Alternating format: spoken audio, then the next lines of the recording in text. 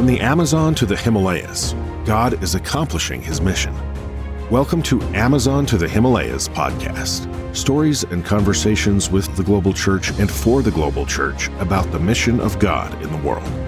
And now here is your host, Paul Aiken.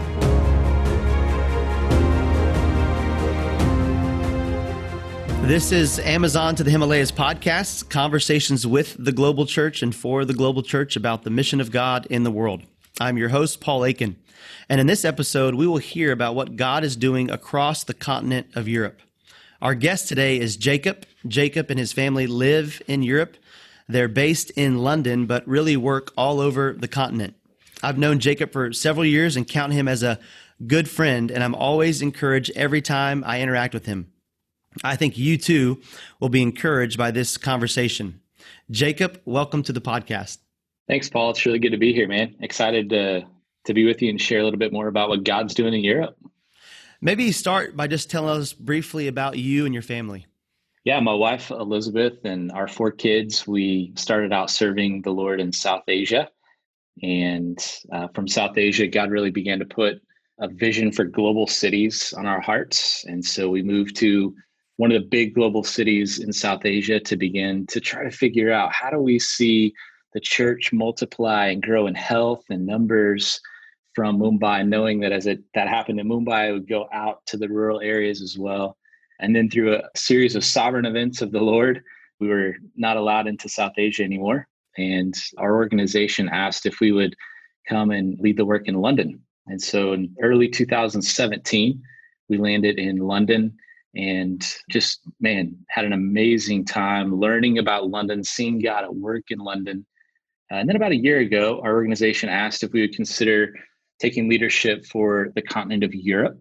And so we have, with the International Mission Board, then for the last year, led the work across the continent of Europe. And that would include Canada and Australia as well. Jacob, we know a lot from TV and from other things about the UK, some about Europe, but maybe tell us from your perspective after having lived there for several years. Tell us about the people, the culture. What makes this part of the world unique? Europe, I say, is the most strategic place for global gospel advance and missions today. And the reason I say that is, number one, just because of the utter lostness that is on this continent. Since my wife Elizabeth and I came into this role a year ago, we've been doing a lot of research. And research on the church in Europe is pretty hard. Just because the church has Baptist on its name or Methodist or evangelical even does not mean that it would meet the biblical requirements for a church. But to the best of our abilities, working with other European organizations and the International Mission Board, determined that Europe is about 1.1% evangelical. That means that Europe is the most lost continent on the face of the earth in terms of percentage of evangelicals. So there might be a greater population in Asia, but in terms of percentage of evangelicals, Europe is the most lost continent. It was a little bit shocking for us to see that, but I think it was also healthy for us to see that the task before us is big. And so while the lostness is there, 1.1%, we also have the nations living on this continent. And we have representatives from every country in the world that live in Europe. And so it is the global connecting point of the world. And so we've got massive lostness amongst Europeans to do work in and amongst, while at the same time, the nations are here giving us access to some of the most closed places in the world. And so Europe really is poised, I think, in the next decade, 2 decades, to be a very critical piece to kingdom expansion across the world. I want to dive a little bit deeper there. It's been noted in literature and writing resources, probably the last decade or more, of just kind of the decline of religion across Europe, but also the shrinking number of evangelicals. Just as you noted, I was reading in a magazine not too long ago that said about 55% of young Europeans aged 16 to 29 identify with no religion. So can you dive a little bit deeper with us there and talk some about the spiritual state of Europe today? It's actually very exciting, the spiritual state of Europe, because we're seeing a lot of openness amongst the younger generation. The older generation, I'd say 35 and above, are still very intellectual in their pursuits and approach. And so as you engage them with the gospel, there's much more of an intellectual conversation that happens around the gospel. And so you really have to go through the head to the heart. But we found that Europeans that are below the age of 35 have really opened themselves up to different spiritual things. And so a lot of them have, because postmodernism really leads to this place where there is no truth. And so even the scientific truths that older generations would have believed in, they're questioned, they're doubted. A lot of them believe in prayer. They believe in these spiritual things. And so they their worldviews become a mixture of a whole lot of things. But because of that, they've opened up their hearts. And so we don't have to just go through the mind. We can actually engage them spiritually. And so in a city like London, actually, the way that we begin gospel conversations is by asking to pray for them. It's amazing the response that we get as we say, hey, we're followers of Jesus, and we believe the best way to care for people is just to pray. Is there anything that we can pray for you? And actually, just a little bit ago, just out here in London, prayed for a young guy who just lost his mom last week. The conversation then led to the gospel, full gospel, and he was very open to the things of Christ. So with the younger generation, we are seeing a whole lot of openness in as their world shifts, and in many ways is uncertain to them. And so the gospel has a great place to be listened to. You mentioned London there, and I want to come back to London in a little bit, but you also have your scope and your sights set on the entire continent of Europe as well. So as you think back over the past year, and I know the past year has been unique in many ways, what's one of the biggest highlights, one of the most encouraging things that you've seen or heard about across the continent of Europe? And there's a lot of very encouraging things that have happened across this continent the last year. But I think one of the most exciting things happened in the last several months. You know, as Corona hit, it was very devastating in Europe, and most of our countries locked down very tightly, which made it very challenging to do traditional missions. And so traditional access and physical access was very limited. And so our Affinity was able to put together a team of guys to think through digital engagement. And the whole idea was, instead of getting people just broadcasted the gospel, because that's very important to get the gospel narrative out in a broad way, or to see them engage from a digital space to another digital space, is there a way that we can, in this world, engage them digitally and then put them in a path to be able to engage with them directly? And so we had a team of guys working on this, and actually in Bosnia, we were able to see some awesome fruit in the month of June and July. So in Serbia and in Bosnia, there were about 2 million screens that the ads and posts were on, which led to about 770,000 number of people who stopped to view the ads. And then it ended up in 33 people being engaged in like Zoom chat rooms, and 7 people putting their faith in Christ, 6 from Serbia and 1 from Bosnia. And so now they're continuing to meet on a consistent basis. And actually in Serbia have met physically, and 2 of them have now been baptized in a river. And so it's just cool to see that even though it's not ideal, and even though we definitely want to get together physically, the gospel is not limited by that. And our access isn't even limited by that. That's probably the most encouraging story. And I'm looking forward to seeing how the Lord will continue to use that in the days to come. That's amazing. Maybe tell us a little bit about some of the differences between ministry, work, strategy in the western part of Europe versus the eastern part. You just mentioned kind of Bosnia, some of those areas in the east, but then you're based in London. Maybe talk about some of the differences there. Yeah, so as you move further east, obviously you get into the old Soviet bloc. And so you have a lot of Orthodox. Orthodox is their foundation and religious. As you move more central, you get the Catholic. Then as you move further west, you get more secular. And so what we find in the Christian world is that you generally get more liberal as you move west, and you get much more conservative as you move east. So as you move further west, obviously that's where you get a lot of our liberal theologians that would not even really believe in the authority of the Word of God anymore.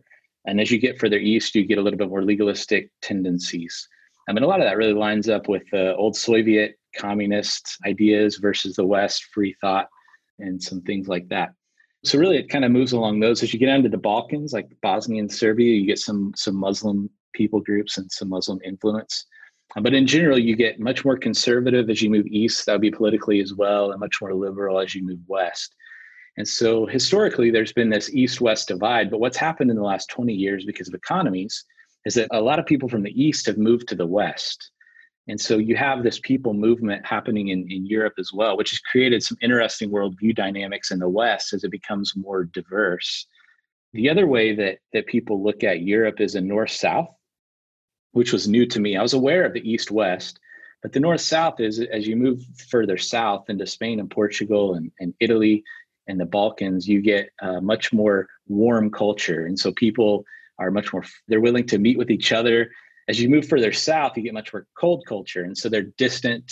They wouldn't gather in as big of groups as commonly. That also has a tendency to impact worldviews and cultures and even how we would approach church planting and missions work.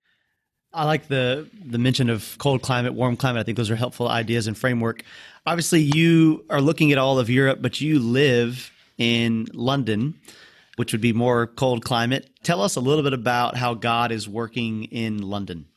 Yeah, it's been really exciting since Elizabeth and I came to this great city. Honestly, it's the last place we thought we would be. And we really did have to pray through, Lord, is London really a place? Because London historically is known as a Christian place. And Elizabeth and I really felt like our calling was to those that had never heard the gospel. But seeing what God is doing in cities and how he's moving people to these global hubs and seeing the diversity in London, the access to lostness from the Europeans as well as from the globe, it's a tremendously strategic place. So then coming into London and beginning to just share the gospel and finding a lot of openness, and especially younger people who are believing, and then looking at gathering them into new churches and really beginning to see some of the transients within cities presenting challenges for church formation, and then seeing God work in the workplace. And that's probably the most exciting thing that we've seen. If we're going to see the gospel move in cities, we're going to have to figure out how to get Christian professionals engaged, equipped, and empowered to share the gospel and make disciples in the workplace. And so as we came into London, we began to cast some vision for Christian business groups that were around, talked to some local churches that do have some ministry in the professional center of London. And we've been able to see new believers and discipleship groups start in office places like YouTube and Facebook and Google, as well as Lloyd's and Barclays. And we're seeing God do some amazing things amongst some of the young professionals that now they're taking it to some other places in the world where their companies would have hubs as they travel or even move for a season to do work there. So probably the most exciting thing happening in London now would be amongst that professional class. Obviously, in your work, there's a myriad of challenges, but if you had to narrow it down to one or two of the biggest challenges that you face in your work, what would those challenges be? That's a really good question. I think in Europe, the biggest challenge would be boldness. And obviously, I served in South Asia and experienced persecution, not personally, but amongst some of my brothers and sisters that we did work in. And persecution was pretty fierce in South Asia, and it generally came across physically. They would beat them physically or burn down their church buildings. And so coming to Western Europe especially was not expecting persecution. And the reality is that we faced a whole lot of persecution here, but it hasn't been physical in nature. It's actually shame-based. And so as we go out to share the gospel, as soon as I begin to open my mouth to share, immediately shame comes because they might think I'm stupid or I'm an American or all of these different things that they've created, these narratives that they've created. And so what I found is the greatest challenge for me is just boldness. Paul's writing in Romans 1:16, I'm not ashamed of the gospel, for it is the power of God unto salvation. That even though I know it might bring shame to me, that I'm still willing to boldly speak the gospel. And what we found is that it's a really coy trick of the enemy, because when we do share the gospel, there's actually a lot of people in Europe, Europeans, who are hungry and in need and are very willing to listen and be a part of the gospel conversation. It's just really getting over that boldness barrier. So I think boldness is probably the biggest challenge that we face. And then I think a belief in a big God. When you work in a place where you don't see a whole lot of fruit very often, sometimes that can impact your view of God and your view of the power of the gospel. It's hard to keep going back day in and day out and day in and day out and getting told no and not to get discouraged And sometimes what happens is our view of God gets diminished. And it's hard for us to continue to believe that, man, even though I got told no the last 10 years, tomorrow God could show up and do something amazing. And so I think, too, that would be the second probably biggest barrier, is just maintaining a big view of God and the power of the gospel. One of the things I love about the church is that it's global. And you're there, obviously, serving in a local church, worshiping in local churches there in London. So as you think about your particular context, what are the local brothers and sisters there? What is the local church in that place teaching you? What is it that you're learning from them? And I think how to be real. They have been through a lot of discouragement the last 20, 30 years. They've sort of been like the snowball rolling backwards down the hill. And there have been faithful laborers that have invested their lives and their ministries in trying to slow the snowball and get momentum. And these pastors that have just labored hard, and it's been a challenge in this culture, in this worldview, but have faithfully labored. And what that's created is a real genuineness. They're not playing games and they're not trying any tricks, but they've really boiled down to, you know what, God's got to do this. And we're just going to be very simple as we go out and share the gospel and do what the New Testament asks us to do. And so it's just been amazing to see brothers and sisters that have been faithful day in and day out for years and still love Jesus, love the church, and want to see his kingdom expand. This is a more personal question, but it's a question I ask everybody that I interview. Jacob, day after day, week after week, and month after month, what keeps you there in that place, and why are you giving your life to this work?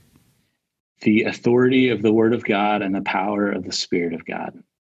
I think Romans 15, this ambition that Paul had, there was no room left for the gospel from Jerusalem to Illyricum. This ambition that Paul had to get the gospel to Rome, the seeming drive that he had to see the gospel get where the gospel hasn't gone. And while that's not there every day, as I spend time in the Word and submit to the Word, the missionary heart of God continues to come out. His love for the nations, his love for all people, his desire and his follow through and his desire and obedience on the cross. So I think it's the authority of the Word and then the power of the Spirit, just the work of the Spirit that brings out the love and the joy to continue to serve. But Paul, man, I'm going to be honest, it's not easy. And there have been days where Elizabeth and I have said, I don't know if we can do this anymore. But ultimately, it hasn't been our faithfulness. It's the faithfulness of Christ to us that I think has allowed us to maintain our presence on the field. Obviously, you spend a lot of time praying for the work, praying for workers across the continent. But what is your constant prayer for the peoples of Europe? Yeah, I think more laborers. Luke 10:1, that we'd pray to the Lord of the harvest who would send forth more laborers. Honestly, we need more American laborers, but we also need more African laborers. We need more South and Central American laborers because there's a significant population of those in Europe. We also need more European laborers. And so our cry is for more laborers, but especially that God would raise up locals to take stewardship of the Great Commission in this continent. And knowing that as those laborers are raised up and they take stewardship under the authority of the Word by the power of the Spirit, we're going to see the church expand through Europe. And as it moves through Europe, it's going to move through the nations. Last question for you, Jacob. What is one thing you want everyone listening to this podcast to know or to do?